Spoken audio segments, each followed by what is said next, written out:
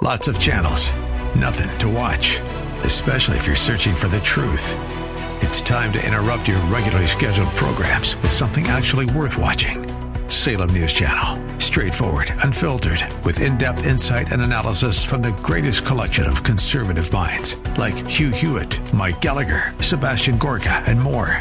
Find truth. Watch 24/7 on snc.tv and on Local Now, Channel 525.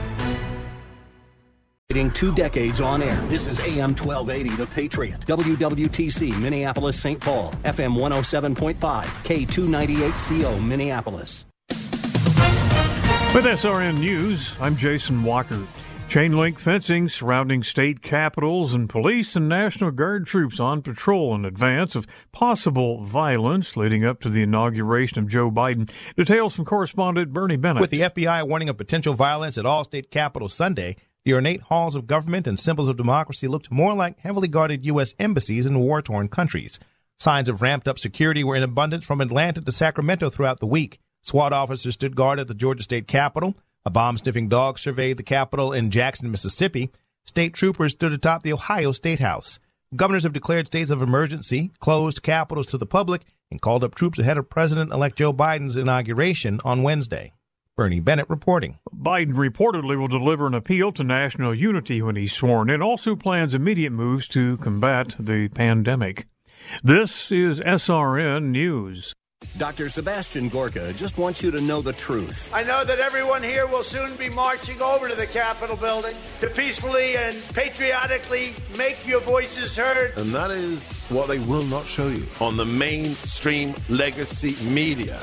Why? Then they can't call it an insurrection. America First with Dr. Sebastian Gorka.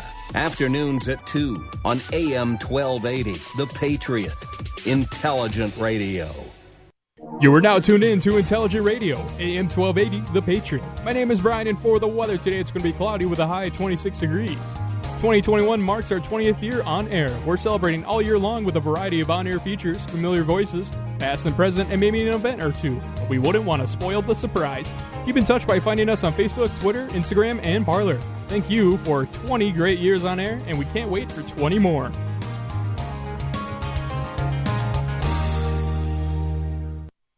Expressed on the following program do not necessarily represent those of this station or its management. Stand by for the Northern Alliance Radio Network. And go launch sequence. Engineering. Go flight. Master control. Go flight. Studio engineer. Go flight.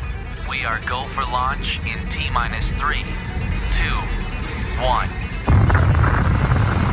We have liftoff. The Northern Alliance Radio Network is on the air. Live and local from the AM 1280 The Patriot Studios in Eagan. Here is the closer, Brad Carlson. AM 1280 The Patriot. Northern Alliance Radio Network.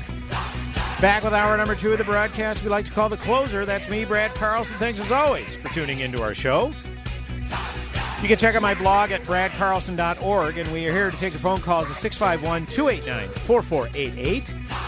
If you'd like to weigh in via Twitter, feel free to do so. It's hashtag NARN Show. That's hashtag NARN Show. And if you'd like to follow along on Facebook, feel free to do so.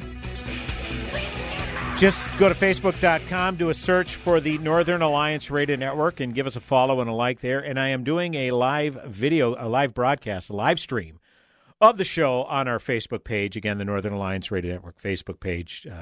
Again, go there. Feel free to comment, interact. As you find the video. And it's a great way for me to engage with the listeners as well. I want to take a little shift here in the show and welcome our first guest, our only guest to the broadcast today, Peter Wood. He is the president of the National Association of Scholars and recently released a book entitled 1620, A Critical Response to the 1619 Project.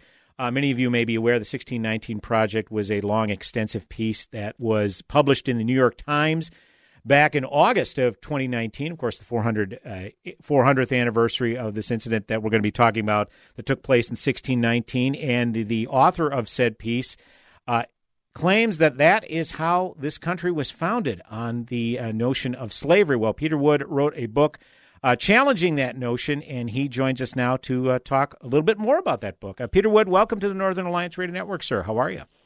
I'm good, and thank you for having me. Appreciate you joining the broadcast, sir. I guess we'll get started right away. We alluded to the 1619 Project, again, which was published in the New York Times back in the summer of 2019. And the basic premise of this, and you can feel free to kind of share your motivation for writing the book that you did. Obviously, given the title, we understand what your motivation is. But the premise of this piece, the country was founded in 1619 when the first slave came to North America. And they kind of left it at that, Peter Wood, kind of left out a few details that would give a little more nuance to this. Why don't you kind of share your perspective, Peter Wood? Well, to start with the premise that slavery began in the New World on that date, that's wrong in several ways. Slavery was already here. Native Americans practiced it with each other and with Europeans when they could catch them. The Portuguese and the Spanish had been bringing African slaves to the New World about 100 years earlier. And the slaves that were brought by an English pirate ship to Jamestown in August of 1619 were no longer slaves once they got off the ship, because Jamestown did not recognize slavery and immediately turned the captives into indentured servants, like many of the English who were already there. An indentured servant, unlike a slave, serves a certain number of years and is then set free, which is exactly what happened to the 20-some captives brought by the pirate ship. Some of them intermarried with the white population. Some of them became landowners, at least one of them very prosperously so. They had legal disputes that we have from their Virginia court records that show that in disputes with the white settlers, they sometimes prevailed, so they had full legal rights. So it just isn't a true story that that's where slavery began in America, and it's not even a true story that that's where slavery began in the English colonies in America. That lay in the future, some 40 or 50 years off before Virginia recognized slavery as a real thing, and people began to be enslaved in the sense that we think today. So how soon, Peter Wood, after you read this particular piece in the New York Times, did you kind of start to draft your rebuttal for this book that you put together? I can't imagine it was very long afterwards. Well, I get the New York Times delivered to my door, so I read the 1619 Project the day that it came out, and I knew I had to do something. As you said in your intro, I'm the head of the National Association of Scholars. I had just read 100 pages full of misinformation and mythology, presented as though it was fact, and worst of all, presented as though it was about to become the curriculum in the nation's schools. So pushback was going to be needed. I convened my staff the next day at work, and we decided on a approach that we called right away 1620, after the Mayflower Compact. And we started contacting historians and people who knew better to see if we could interview them, get some footage, get some statements that could be used. So that was in August of 2019. It wasn't until January that my publisher approached me and said, why don't you turn this stuff into a book? And that is what I then did. So the book is now in hand, and it's a kind of synthesis of many different pieces of what's wrong with the 1619 Project, and tries to meet them with, if you're going to go back to the very beginnings of America, you can get a lot more mileage by looking at what happened in Massachusetts in the fall of 1620 instead. So when the author put together this piece in the New York Times, from what I understand, there were several historians, and for those who think that this was, this was drawn political battle lines, whether it was historians who happened to be politically left of center or historians right of center. There were several historians left of center who even came out and disputed the notion of this particular piece. I don't know, Peter Wood. I mean, I may be oversimplifying this, but if you're going to write a piece documenting history, a history that some people may not have been aware of, wouldn't you think that you would want to cite some pretty prominent sources that have been well versed in our country's history and how it began in the colonies back in 1619? Of course you would. The 1619 Project cites no sources whatsoever. It just is presented as though these are the facts and anybody who wants to can go check them. Well, people who wanted to were professional historians. More than a dozen very well-known professional historians stepped up. They are all far left of center. The source in which they decided to present their views, this will tell you most of what you need to know, was called the World Socialist Weekly. And the World Socialist newspaper presented the rebuttals of these historians, most of them Americans, but some of them British, one from New Zealand, who just tore this New York Times document apart. Why? Well, they broadly were in sympathy with the sense that African American history needs more attention, and the history of slavery in particular needs to be well understood by Americans. But they believe that it should be the truthful history told, not something that people made up on the back of an envelope. So what the New York Times put forward is jaw-dropping in its inaccuracy. I think what gets most people when they hear it is that, according to Nicole Hannah-Jones, the lead author and editor of the 1619 Project, the American Revolution was fought by the Patriots in order to preserve the institution of slavery against the possibility that the King of England might abolish it. Now, there is no scrap of evidence anywhere that supports that idea. We know pretty well why the American Revolution was fought. We have this handy document called the Declaration of Independence, which lays out about 30 reasons why Americans should depart from British rule, and trying to preserve slavery just wasn't one of them. But there's lots of other material, too, that supports that. This is just a very strange claim for the nation's newspaper of record to put forward as a fact that should be taught in our nation's schools.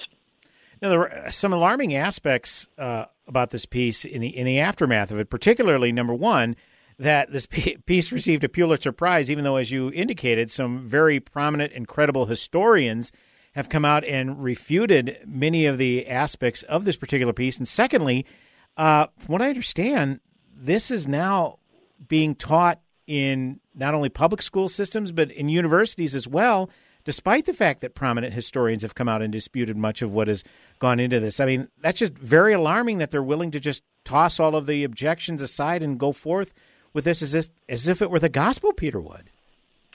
It's a very strange phenomenon. I don't think it's unrelated to the politics of the day, where claims that are completely unfounded are presented as fact to the world, and those who are stating the facts get censored. So, yes, although many prominent historians were denouncing the 1619 Project for its inaccuracy, many other historians who know perfectly well what the facts are deliberately decided to remain silent because they didn't want to get in the way of the great narrative of sort of racial aggression that is being posited here. So what the 1619 Project really gives us is not just the fairy tale about the slaves in Jamestown, but the idea that America was founded from the beginning on what they call slaveocracy or white supremacy, and that everything that's ever happened in America of note is tied to white supremacy and the need for whites to keep blacks down and thereby lie to them in many ways. So the American founding values of freedom and equality, for example, are reduced by this project to lies that were just there to deceive people into compliance with the regime of white supremacy. So if you're ready to buy the idea that every aspect of America comes down to racial oppression, the 1619 Project is for you. It is, however, something that I think gives a grossly distorted account of our history and really seems to be aimed at promoting racial division in the country. Unfortunately, it has been taken up by many of the nation's schools. More than the schools, it's been taken up by many history teachers who think that it's a kind of virtue to present this story because not enough has been taught in the past about slavery and other forms of oppression. I want to be clear that I think slavery should be taught. It's a very important aspect of our history. Oh, sure. But it's not all of our history. Right. And getting it in context matters a lot. So understanding that we became the nation first in the world to abolish slavery by means of a great civil war. I should correct that. Not the first to abolish slavery, but the first to have an abolition movement, which began even before we declared independence. So some of the northern states did indeed abolish it. It took another 100 years plus to get us to the Civil War and the 14th Amendment, 13th, 14th, 15th Amendments, which eradicated this institution. But we nonetheless are a nation that can take considerable pride in the progress we've made and not spend all our time lamenting how horrible we were 400 years ago. Once again, we are joined by Peter Wood. He is president of the National Association of Scholars and is here talking about his book, 1620, A Critical Response to the 1619 Project. And by the way, you can go to Amazon.com and find it on there, as well as many other bookstores, I would imagine. Peter Wood, we need to take a break. Any chance we can hold you for one more segment? Sure, be happy to. Fantastic. We'll be back with one more segment with our guest, Peter Wood. And again, if you'd like to weigh in with any comments, have a question, 651-289-4488 is the number to call. You could also weigh in via Twitter, hashtag NARN Show. That's hashtag NARN Show. You can also feel free to leave a comment on the live stream that I'm running over at our Northern Alliance Radio Network Facebook page. Back in mere moments on the Northern Alliance Radio Network with me, Brad Carlson, and our guest, Peter Wood. Go nowhere.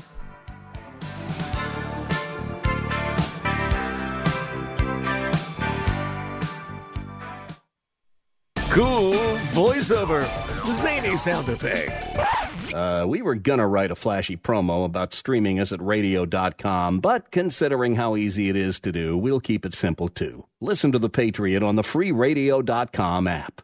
Tell me why Relief Factor is so successful in lowering or eliminating pain. I'm often asked that question. Pete and Seth Talbot, the father and son founders of Relief Factor, tell me they believe our bodies were designed to heal. That's right, designed to heal, and now I agree. The doctors who formulated Relief Factor for Pete and Seth selected the 4 best ingredients, 100% drug-free ingredients that each help your body deal with inflammation. That's correct. Each of the 4 ingredients deal with inflammation on a different metabolic pathway.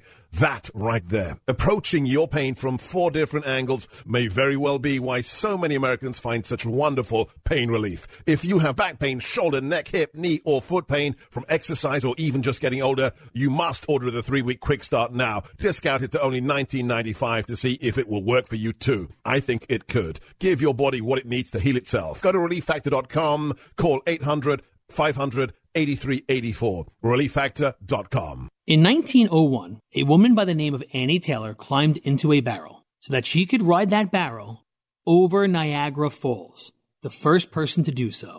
The reason for her crazy endeavor? She was struggling to make ends meet, and she was hoping for fame and financial security. It's Ryan from United Faith Mortgage, a faith and family mortgage team that tries to improve your financial outlook without having to ship you over a 170-foot waterfall. Our mortgage team happens to be an arm of a bigger company who is a direct lender, which means our company gets to use its own money and make its own decisions within its own walls. There's no middleman. This advantage often allows us to get you a better rate, which can save you monthly and lifelong money through a refinance, or help you with a cash-out refinance, cashing out some of your home's equity to use for life. We are United Faith Mortgage. United Faith Mortgage is a DBA of United Mortgage Corp. 25 Melville Park Road, Melville, New York. Licensed mortgage banker. For all licensing information, go to nmlsconsumeraccess.org. Corporate NMLS number 1339. RAC NMLS number 65233. Equal housing lender. Licensed in Alaska, Hawaii, Georgia, Massachusetts, North Dakota, South Dakota. Are you in charge of cleaning and sanitization at your food production facility? American Pressure has the tools to help you. Custom high-pressure conveyor wash systems save time and water and help you automate cleaning. Give us a call today at 763-521-4442, and we'd be happy to come visit you at your location. Buy local, buy quality. Visit AmericanPressure.com. American Pressure.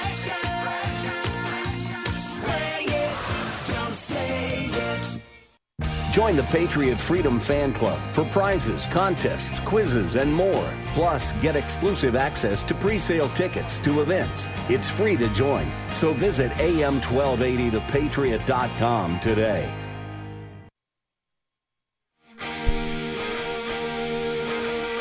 Hey, welcome back. AM 1280, The Patriot, Northern Alliance Radio Network. It's me, Brad Carlson. Thanks as always for tuning in. 651-289-4488 is the number to call.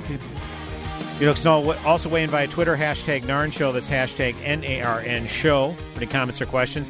Continuing our discussion with Peter Wood, promoting his new book, 1620, A Critical Response to the 1619 Project. Peter Wood, you addressed a couple of fantastical claims that the 1619 Project made and effectively debunked them, not only in this program, but more drawn out in your book, obviously, and that is one of them was preserving slavery was the real cause of the American Revolution. Another one was how slavery made this country rich, not taking into account that there was a cost paid via the Civil War, whether it's lives lost and obviously through our Treasury. But another one that was kind of an odd claim that the Declaration of Independence, which of course was signed in 1776, was formed so the Founding Fathers could protect their slave holdings. Peter Wood? Yeah, that's the idea. Since many of the Founding Fathers did hold slaves, the thought was that they should try to preserve a system of government where they could continue doing so. But of course, there was no threat by anybody else that the slaves were going to go away. It was becoming independent of England that led to the emancipation of many of those slaves. And so again, this is just a fable that is being cooked up by Nicole Hannah-Jones and her fellow writers for the Times. And I guess another claim that was also made is because of all of this, because of this history, this stain on our history, which you acknowledge, Peter Wood, it's part of the American experience, but it is definitely not the American experience like the 1619 Project claims. But because they are willing to go with the premise that it is the American experience, and therefore racism is an unchangeable part of America, and I think that's where you're seeing a lot of these narratives in our political discourse today about how everything is rooted in racism, and they back it up using this particular piece and saying, well, racism is an unchangeable part of America. And even President Obama back in the, I think maybe when he was running his first campaign, even went so far as to say it's part of our DNA, Peter Wood. I mean, if that's the case, then there doesn't seem to be getting away from it, which kind of seems to me was the motivation behind the 1619 Project. Well, I think you can point to several motives behind the project. One of them is quite blatantly political. The New York Times had been a cheerleader for the Mueller investigation of Trump's alleged ties with Vladimir Putin. Right. When the Mueller investigation came up completely empty, the Times held a summit and decided that it had to come up with another line of attack against Trump. They decided that in the summer of 2019, and the new line of attack was going to be Trump the racist. That just happened to be a perfect way to frame what the 1619 Project was going to offer. So for the year or more after the 1619 Project was published, the New York Times not only promoted the project itself for many millions of dollars, 60-second television ads and all that sort of thing, but it was also running this white supremacy theme on virtually every page of the newspaper: sports, arts, entertainment, just about everything but the weather, and even that could sometimes be massaged into place as part of the white supremacy narrative and the need for resistance. So it was political in that sense. Sure. Nicole Hannah-Jones herself came out shortly after it was published and said that her real motive was to get racial reparations paid to descendants of African slaves in America. And she followed up that with another big piece in the New York Times 6 months later titled "What is Owed?", in which she put a price tag on what these reparations would be, but also informed us that paying the reparations wasn't going to make the grievance go away. These were just a sort of down payment that would have to be paid along the way. she, too, repeats the idea that racism is in the very DNA of the country, so it's not going away. We're just going to have to deal with a world in which racial grievances are lodestar, or constantly following the racial grievance narrative. And because of this 1619 project, as we've alluded to, the last segment has been called into question, and in some cases just flat out refuted by a lot of credible historians, and of course yourself, Peter Wood, writing a book on the subject. Because this is getting in our classrooms, because some history teachers are embracing this, and this is getting in our universities, this is obviously going to adversely impact what young people see or what they think about our country and its history. Obviously, aside, Peter Wood, you writing a book, A Noble Cause, taking this on, writing op-ed pieces, putting forth your book, and then historians coming out and trying to refute this. But nevertheless, it seems to be getting into our classrooms, into our colleges, like we've alluded to. I mean, how do you stop this runaway train when it seems like there's momentum and an appetite to take the 1619 Project as the gospel? Well, I think there are a couple things that can be done. One is that the schools are controlled, at least in principle, by school boards, and people can go to their school boards and say, are you teaching this in our schools? I would hazard to guess that a good many members of school boards don't even know, because the Times went directly to the teachers and has been presenting it to them as a free thing that they can just have by asking for it. So they don't need to go to their school boards, in many cases don't. But the school boards, once awakened to what's being told, do have a responsibility to stop misinformation from being presented in the classes as fact. The Times has thoughtfully broken down their project by grade level, so kids as early as first grade get little pieces of this taught. If you're subjected to 12 years of being told that America is founded on white supremacy, chances are you're going to believe it. It's never hard to teach teenagers another layer of cynicism. So I think that there's a kind of poisoning of the American mind taking place here. We may not see all the results of this until these kids grow up, but they're going to grow up knowing very little real American history and a great deal of just outright mythology. Not a mythology about George Washington throwing a silver dollar across the Potomac, or a mythology that treats our past as nothing but glorious wonderfulness, but a mythology that treats us as rotten from the start and deserving of nothing but a kind of delegitimation and hatred towards the fabric of the country. That's what's being taught. Once again, we are joined by Peter Wood discussing his book, his new book entitled 1620, A Critical Response to the 1619 Project. Peter, we have a couple of minutes remaining. I want to give you an opportunity.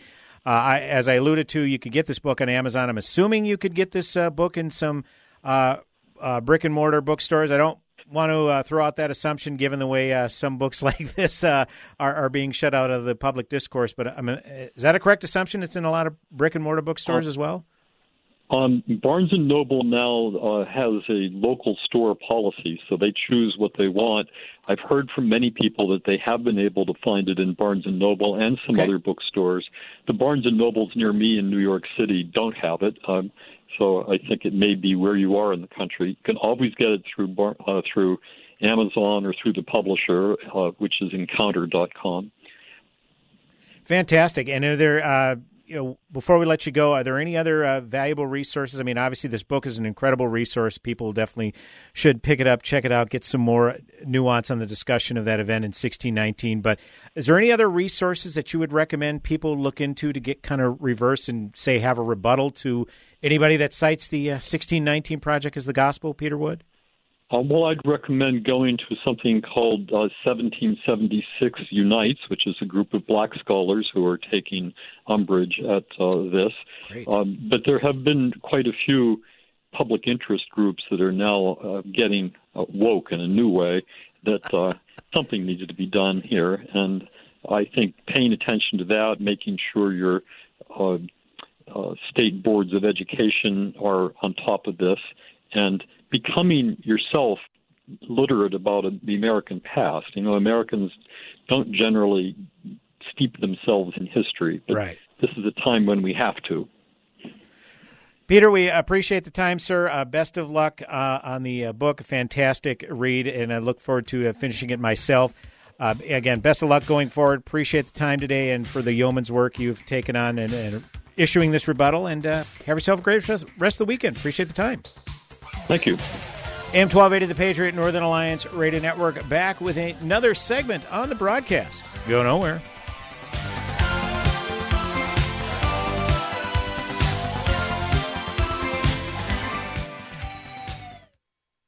Your business is ready for a reboot, a recharge.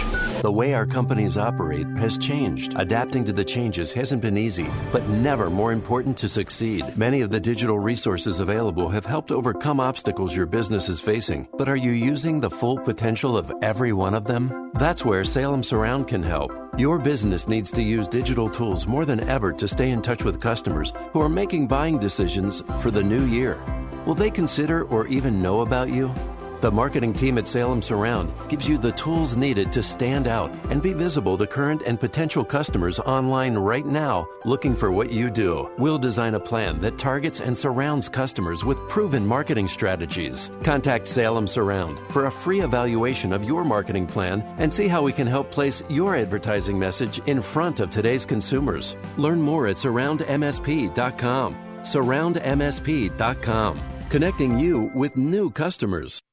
Election fraud, radical abortion rights, open borders, riots in our streets, and regime changes in other nations. Meet George Soros, an atheist and one of the most dangerously influential people in America, pouring millions of dollars into the leftist agenda, instigating society's demoralization to control a free people and destroy the foundations of Christianity and our constitutional order. Watch the new film, Billionaire Radical, George Soros and the Scheme to Remake America. Online at salemnow.com. See the movie that George Soros and the far left don't want you to see. Learn the truth and prepare to be shocked. Billionaire Radical, George Soros and the Scheme to Remake America. Online at salemnow.com for just $9.99 or buy the DVD for just $12.99. Visit salemnow.com and use promo code Minneapolis to save 20%. The spread of COVID-19 is still unchecked across the nation, and you need to keep your family safe. Make a new habit and check your temperatures twice a day, once before dinner and before leaving home in the morning. You can't afford to take chances, so use the Exergen Temporal Scanner. Its accuracy is backed by more than 80 clinical studies, and it takes an accurate reading in seconds. It's the only home thermometer used and recommended by hospitals, doctors, and nurses. Quick and easy to use, you can count on Exergen to keep your family safe 24 hours a day. What does it mean to be a Christian woman in today's culture? How does your faith in Jesus Christ relate to the world around you? Sometimes to have faith can seem like an overwhelming task in today's busy and sometimes challenging landscape. That's why you need to visit iBelieve.com. iBelieve.com is a site designed for Christian women. iBelieve.com has blogs, videos, and even daily devotionals. Whether you're looking for advice, ideas for your church group, or just an uplifting message, visit iBelieve.com. That's iBelieve.com.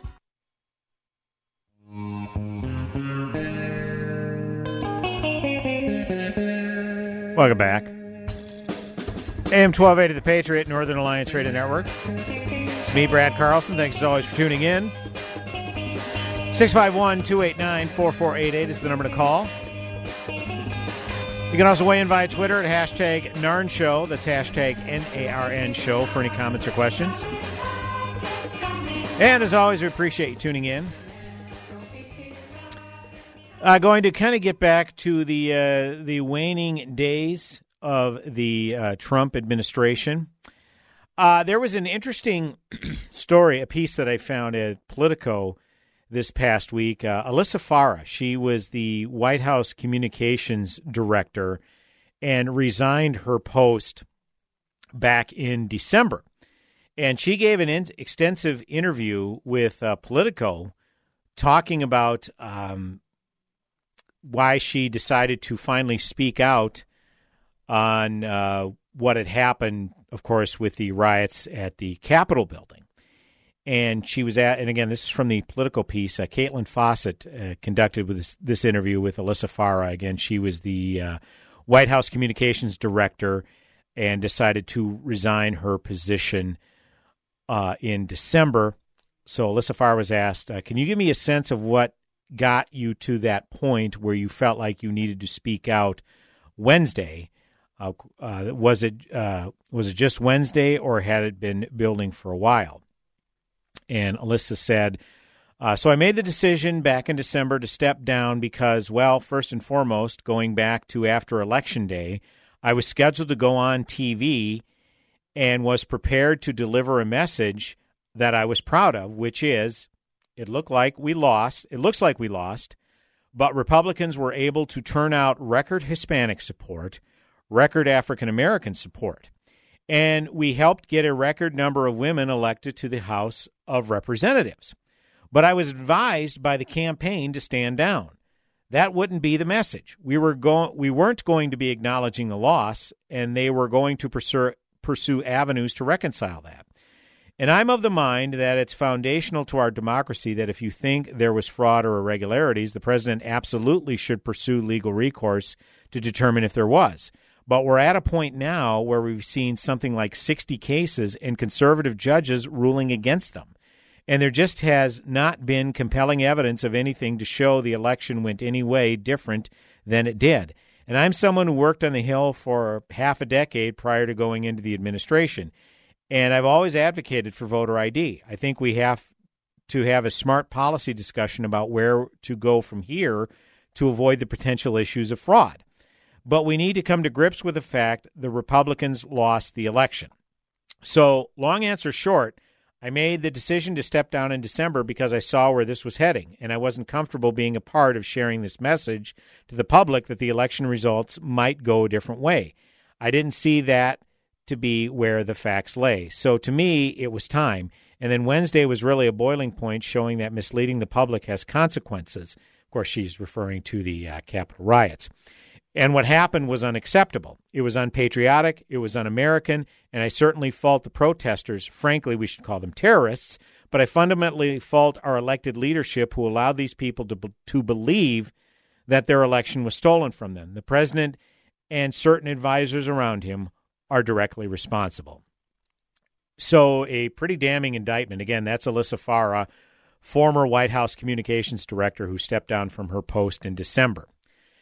And this is something I've been saying probably since Sunday after Election Day, my first show after the election, of course, was that the Republicans had some undeniable success on election night.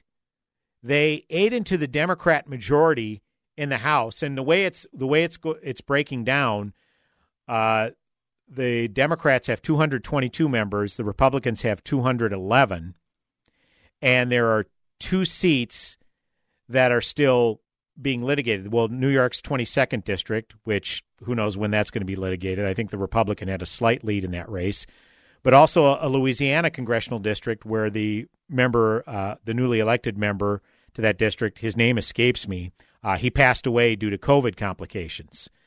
And so they're going to have a new election. And apparently this gentleman's wife is going to be running in his stead. So the Republicans, at the end of it, could have had a net gain of about close to 13 to 15 seats. When it was projected going into election night, Republicans were actually going to lose seats in the House. Yet they gained 15 seats, making a significant dent in the Democrats' majority in the U.S. House. And they also did well. They were projected to lose 3 seats in the U.S. Senate on election night. And they were projected to lose Colorado, Arizona, and Maine. Well, they ended up losing only Colorado and Arizona. Maine, Susan Collins, despite being behind in every single poll, managed to hang on to that. And by all accounts, the Republicans should have won the 2 Senate seats in Georgia. I mean, the Republicans had the advantage in Georgia. There are just more Republicans there. And had there been normal runoff turnout January 5th, the Republicans would have won those 2 seats. We now know that didn't happen because Republicans didn't show up. They basically committed political suicide by not showing up because they were convinced by Donald Trump, namely the Trump team, that there was rampant fraud in Georgia, and why bother to show up because the election was just going to be stolen from them anyways. They were allowed, they convinced themselves of that, and as a result, it wasn't stolen by the Democrats. The Georgia's not a blue state. The Republicans just committed suicide. And all of a sudden, all of the great talking points that could have been brought forth on the week after the election, how we had a record number of women elected in Republican circles in Congress. We made inroads with the African-American community, Hispanic communities. They could have said, you know what, we lost the presidency, but we have got a bright future ahead of us. Now we need to get our head in the game, focus for the next couple of months on winning these 2 Senate seats in Georgia because it looks like both are going to a runoff. Well, for sure, the Loeffler seat was going to a runoff because there were like 21 candidates running for that. David Perdue on election night ended up getting 49.85% of the vote. Okay? Had he got 50% plus 1, it wouldn't have gone to a runoff. But it did, and the Republicans should have won both of those seats. Instead, they lost both. So through all of this, trying to convince people that the election was stolen from them, coming up with fantastical claims, conspiracy theories, whatever else, all of the solid gains that Republicans made on election night, they've completely shot themselves in the foot. And now, 2022, when there was undeniable momentum going into the 2022 midterms, and by the way, this is just historical. The opposite of the sitting president's party always does poorly in the midterms. So now that you have a Democrat in the White House, Joe Biden, the Republicans stood to make solid gains in the House, probably take over the majority of the House, and maybe hang on to the Senate, because had they had a 52-48 majority in the Senate going into 2022, the Republicans would have had a chance to keep the Senate as well and keep all of Congress, and then Joe Biden, or by then it'll be Kamala Harris, mark my words, it'll be President Kamala Harris by the 2022 midterms, agenda would have been neutered. Now, with all this nonsense that the president has been putting forth since Election Day, that throws that into complete chaos. So much for America First. Now the president's undeniable positives in his agenda, in his administration, his first and only term, that's not going to be the focus anymore. The focus is the chaos that was created. And I get it. Events change things. Okay, Donald Trump was going to coast to re-election in 2020 with the kind of economic numbers that he was having. No way was a Democrat going to oust him. Wasn't going to happen. And then the pandemic hit. And even with the pandemic, I still think the president had a good shot at re-election, but then that disaster of a first debate happened, and people are all of a sudden, boy, I don't know that I can vote for this guy, but you know what? If the Republicans keep the Senate, then President Joe Biden would be neutered from day one, but we would restore some sort of normalcy to the White House where a president would just preside and be the president of everybody and fine, okay, I'll vote for Joe Biden. Again, I didn't think that, but enough people did, and you saw that bear out. Donald Trump didn't win key states that Republicans typically win, but the Republicans overall did well in Georgia. Republicans overall did pretty well in Arizona and Pennsylvania. They just didn't in Georgia. Or, the president just didn't do well, whereas Republicans in other offices did. And it was Trump fatigue. And the Trump team couldn't understand that. Donald Trump himself couldn't understand that. But that's what happened. And so I bring all that up to say another part of this political piece, the internal polling of Team Trump showed basically what bore out on election night, that Joe Biden would emerge victorious. He would get like 290 electoral votes for 248 for Donald Trump. The only state they erred was Georgia. Biden won that, so that boosted his margin of victory from 290 total electoral votes to 306 electoral votes, and Trump obviously fell from 248 to 232. The Trump team's internal polling showed this. What basically happened on election night is what happened. And instead of running with a message that Alyssa Farah was talking about, where she was planning on going out and saying, you know what, it looks like we lost the presidency, but the party overall We were able to turn out record Hispanic support. We were able to turn out record African-American support, and we helped get a record number of women elected to the House of Representatives. That is a fantastic message going forward. But it didn't happen that way. Instead, we have this legal team that Donald Trump put forward that completely embarrassed themselves at every turn. And there was a hot air piece at hotair.com, I believe, by our friend Ed Morrissey, Northern Alliance Radio Network alum, where Trump is saying, yeah, you know what, I'm not going to pay you people now, my legal team, because you screwed the pooch on this. So there's no one that is spared from being thrown under the bus by Donald Trump when things go off the rails like this. And he's never able to look in the mirror, and now we have what we have, way too much uncertainty going forward for the Republican Party. And how Trump continues to escape any responsibility in the eyes of some continues to floor me. We do have some calls on the line. Henry on line 1, Mike on line 2. Gentlemen, if there is any way you can hold during the break, I promise I will take your phone calls immediately when we come back. For the final segment of the broadcast, 651-289-4488 is the number to call. You can also weigh in via Twitter, hashtag NARN Show, hashtag NARN Show. Brad Carlson, the closer, again, coming back with one final segment on the broadcast. Go nowhere.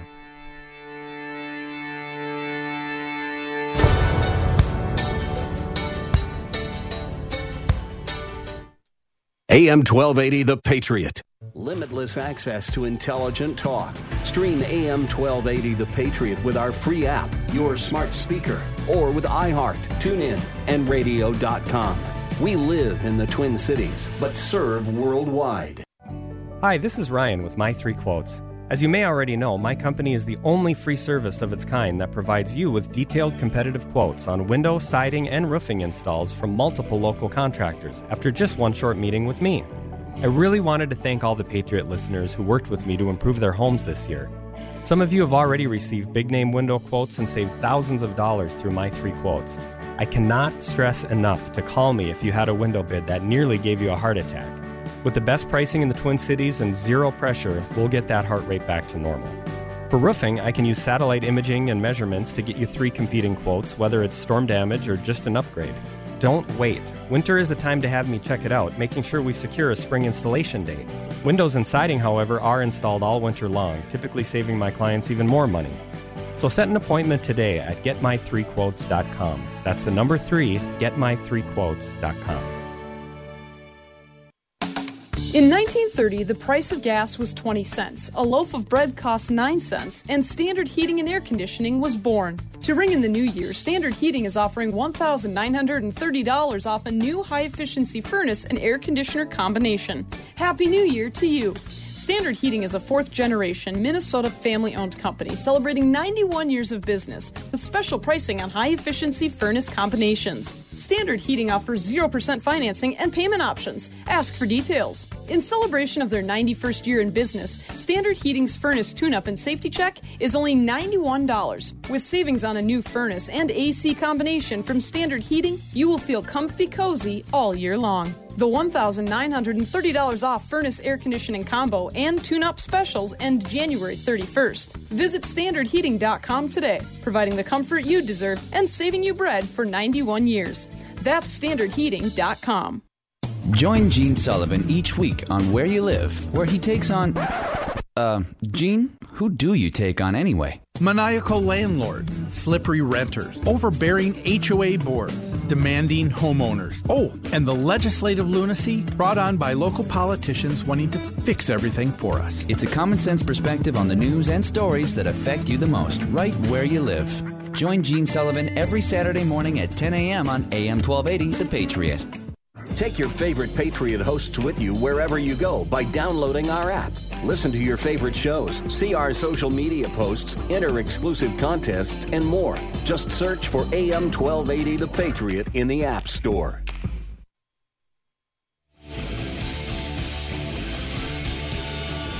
Welcome back, AM 1280 The Patriot, Northern Alliance Radio Network. It's me, Brad Carlson, wrapping up the broadcast. Only have about 7-8 minutes remaining, so we want to get to our callers right away as promised. Is Henry still on line 1? Henry in St. Paul, you are on the Northern Alliance Radio Network. Appreciate your patience, sir. Hi, Brad. Thank you. I wanted to thank you also for having that great interview with Mr. Wood. I thought that was very insightful. Thanks for doing that. Oh yeah. He's that was very very insightful. I'm going to read the book. He didn't give everything away, so I'm still going to want to read the book. Absolutely, he didn't give away the surprise ending. No. Well, you had a great segment while I was on hold just before the break, and you did cover some of the points that I wanted to make. But I was just going to emphasize that, as I'm sure you know, impeachment is not really a criminal or legal proceeding. Right. It's inherently a political proceeding. Yep. And therefore, I do think it's not at all improper for us to take into account issues of morality and ethics. And I do believe that while they may not reach the threshold of an actual crime being perpetrated, I do think the president has been terribly, his behavior has been terribly immoral and unethical in a variety of ways, including some of what you mentioned. But I'll just augment your case by pointing out that I feel he put undue pressure on the legislative leaders in the state of Michigan. He had them to the White House for the express purpose of forcing them to somehow overturn the certified results in their state, which would have been highly improper.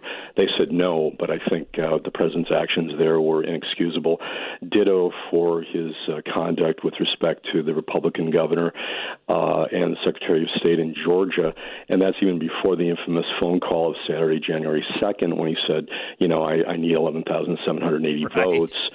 And he effectively fired Christopher Krebs, the cybersecurity chief, and also William Barr, the attorney general, two of his better nominees, I thought, for committing the great sin of contradicting his narrative.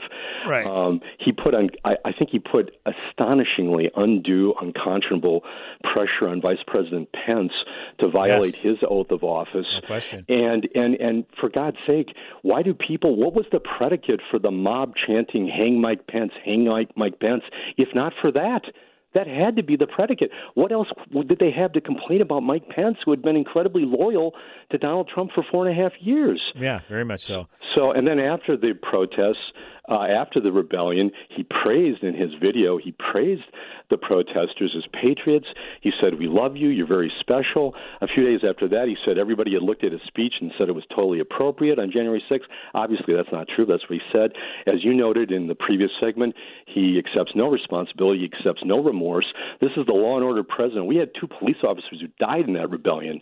Brad, he can't say, gee, well, however it happened, my words were misconstrued, but if it had even the slightest bit of a role in causing the death of 2 police officers and 4 other people, I feel really badly about it. He can't even bring himself to say that. I think he has failed on many different levels here, and I do think the impeachment was warranted because there wasn't going to be a censure. I think it was warranted, and I think a conviction will also be warranted. We have to send a message that this is not right. Yeah, I think you're exactly right, Henry. Appreciate the call.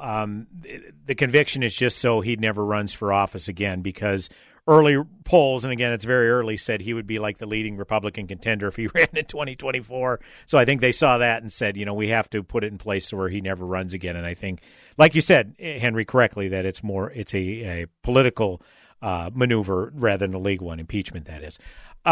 Mike is Mike still on line 2? Okay, Mike on line 2. Mike is in Eagan. Mike, go ahead. You're on the Northern Alliance Radio Network. Got about a couple of minutes to go. Yeah, can you hear me, Brad? I can. Thank you. Yep. Thanks for taking my call. I just got a few things. I was going to try to make a few points, but I found the election, very troubling, and I do think that the fact that they had this mail-in balloting and the COVID situation to deal with worked to the Democrats' advantage. Sure. And I sat and I watched, I don't know how many hearings and testimony from people, and I thought, wow, something went on here. And I don't know what you do by profession when you use the moniker, the closer, but I think there's a difference between having evidence and then being able to thread that needle and take that evidence and present it to a judge and a court. Sure. And maybe that was one of the downfalls that happened here in these cases. But I go to one of your icons there at 1280 is Mr. Levin. And what he talked about is he said you could take all of the fraud allegations and swipe them aside. He talked about the Constitution and the state legislatures being the ones who can change the election law. And I found that the Constitution should be preeminent. And that's why I had such a problem with the case where it seemed as if, well, we're just ignoring the Constitution. Now, as to these other electors that came up, after these hearings, some of these state legislators reconsidered and thought, well, you know what, there is a mistake here. So when the law was changed like that, and that doesn't even get looked at, I think you have a huge problem out here, because just from reading people's comments and talking with people, there's just no confidence. And I'll go just a little bit further if you can, grace me a little. We more only have time about 30 seconds, Mike. I apologize. We got one of those hard breaks. So if you can wrap it up in 30 seconds. I can wrap it up real quick. Is you need discovery. And unless there's a forensic audit, like you can go into a bank and you can look at all these ballots and assure people that this is legitimate and string this together with testimony, people are still going to have a problem with what went on. And aside from Trump, who's the superstar in the Republican Party that's going to save us going forward? I'll hang up and listen to your comments. Yeah, thanks, Mike. Good stuff. Appreciate both you gentlemen, Mike and Henry. Fantastic comments. I really appreciate it. That's speculation abounds. I mean, Nikki Haley, former governor of South Carolina and former UN ambassador in the Trump administration, she's put together a political action committee, and some of the things she's saying signals heavily that she wants to run. And I think she'd be a phenomenal candidate, first and foremost. I love me some Nikki Haley. I'd certainly love to see her run. I know Ted Cruz and Josh Hawley, both U.S. senators from Texas and Missouri, respectively, had aspirations to run, and some speculate that's why they were questioning the election results in order to ingratiate themselves with Trump voters in case Trump didn't run in 2024. That has backfired spectacularly, and this shine is definitely off Hawley and Cruz, so I think those are non-starters going forward. I really have to think about it. I need more than about 15 seconds I have remaining in the show. But Nikki Haley, she would definitely be on my short list. Ron DeSantis, governor of Florida. Those two would definitely be on my short list as of right now. So appreciate it, Mike. Ladies and gentlemen, thank you as always for tuning in. AM 1280 The Patriot, Northern Alliance Radio Network. Godspeed, my friends. Have yourselves a blessed week. Warning, warning, warning. Once you taste the Rack Shack's Patriot Burger, other burgers will never measure up. Hey, I'm Nick Anderson, General Manager of AM 1280 The Patriot, and we've partnered with my friend Keith Hittner Sr. from the Rack Shack Barbecue to create a burger worthy of the Patriot name. It's a half-pound burger that's red, white, and blue through and through, American cheese on top, and the American flag proudly waves over the bun. The Patriot Burger comes with your choice of any of our delectable sides, like our famous hand-cut fries, all just for $12.80. Best burger in town as far as I'm concerned, and it's $12.80 anytime, any day. Try today at the Rack Shack Barbecue at the Cedar Cliff Center at Nichols and Cliff in Eagan. Be careful. Once you try a Patriot Burger, you may never go back to a regular burger. That's the Rack Shack Barbecue at RackShackBarbecue.com. Get that Rack Shack attack, Rack Shack Barbecue, yeah. Hi, this is Lee with the Kingdom Builders. Psalm 23:4 tells us, "Even though I walk through the valley of the shadow of death, I will fear no evil, for you are with me. Your rod and your staff, they comfort me." We were talking briefly about caning the other day, a punishment that can quickly deter people from crimes. The Lord's staff, a tool of the shepherd, and the rod, to correct behavior, both bring comfort to the psalmist. Kinda crazy. I sure do find it easy to appreciate when the Lord uses the staff to guide me, and as a consequence, the other sheep that walk with me. It's a little less easy to appreciate the use of the rod, even though I know it is absolutely required to drive folly from a child of God. Isn't it strange that these two very different tools bring us closer to the very same Comforter? If you have any comments about this or other scripture, feel free to contact me at lee@thekingdombuilders.com. That's Lee@thekingdombuilders.com. I'm Staff Sergeant Mark Anthony Madrid. Staff Sergeant Samantha Cowell. I'm Staff Sergeant Alex Staff Keeler. Sergeant William Lewis, and I am proud to defend my family and our nation. The Air Force Reserve is part of the story of this great nation. I'm grateful that I have a chance to wear the uniform of the heroes that went before me. I am proud to be part of a team that helps make a difference in the world. Every day, men and women from communities across this nation serve as reserve citizen airmen. Even as technology evolves and changes, our commitment to defend and protect this nation remains steadfast. We celebrate those who have served and those who are proudly serving. We celebrate our proud history and look towards an exciting and uniting future. Our mission is to fly, fight, and win in air, space, and cyberspace. And I am proud to be a member. And I'm proud to serve in the United States. And I am proud to protect our country. Proud to serve in the U.S. Air Force Reserve. AFReserve.com. AM 12.